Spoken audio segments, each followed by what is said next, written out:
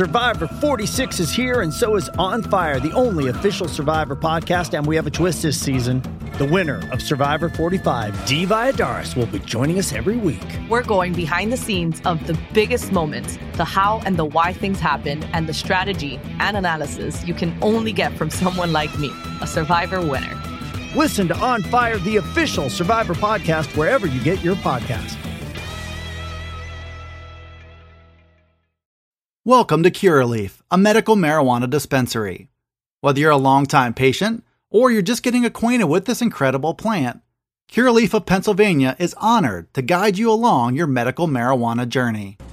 Penn State went on the road and made just enough plays on offense to beat Wisconsin 16-10 at Camp Randall Stadium. We'll review that performance on this episode of the Blue-White Breakdown.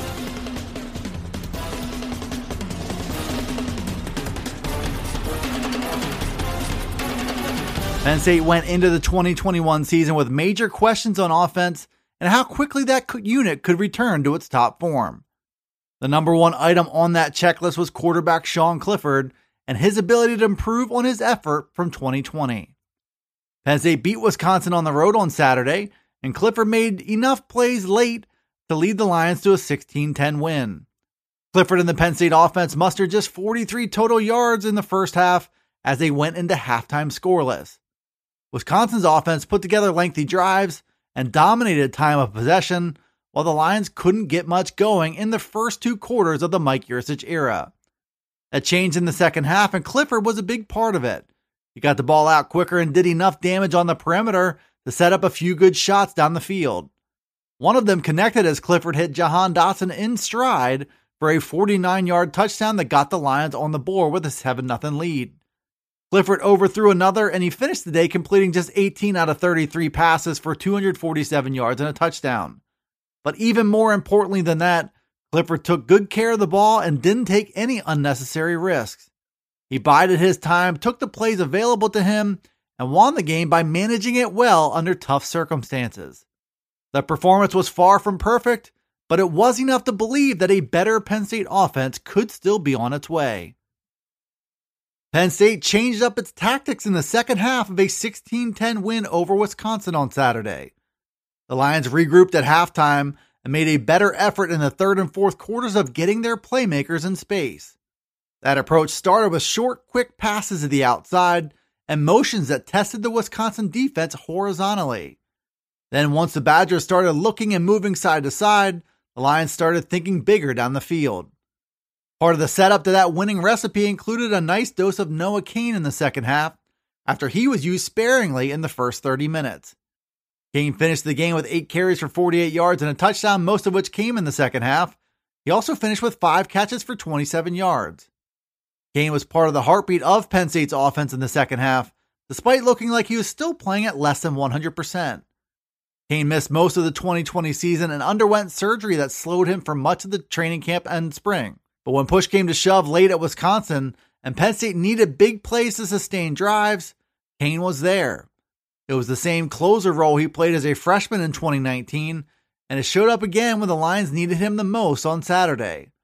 The hope from here will be for Cain to continue getting healthier and all the way back up to game speed. We know Cain can make big plays late in games.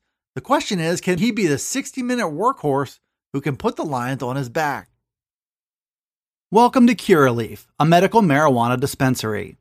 Whether you're a longtime patient or you're just getting acquainted with this incredible plant, Curaleaf of Pennsylvania is honored to guide you along your medical marijuana journey.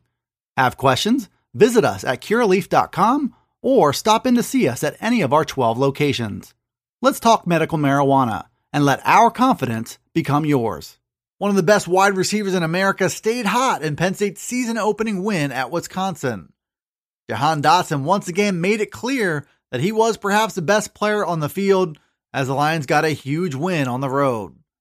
Dotson's final stat line was 5 catches for 102 yards, which included a 49-yard touchdown early in the third quarter. But Dotson was also overthrown on another deep ball as he streaked wide open through Wisconsin's defensive backfield. His impact on the game also went well beyond those numbers.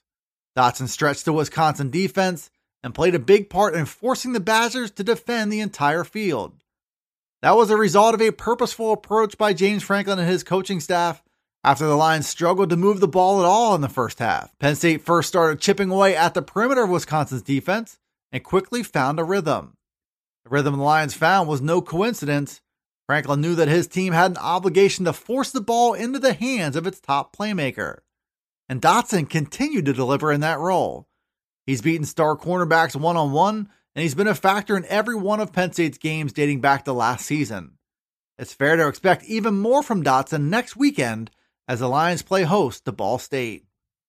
Penn State's long-standing search for a number 3 wide receiver might have finally come to a close on Saturday. DeAndre Lambert-Smith delivered when his number was called in the Lions' 16-10 win over Wisconsin. The sophomore finished with 4 catches for 71 yards and logged the biggest play of the day on a 52-yard catch. Lambert-Smith was credited with 1 drop in the game, but he was otherwise the capable number 3 receiver that Penn State has been looking for.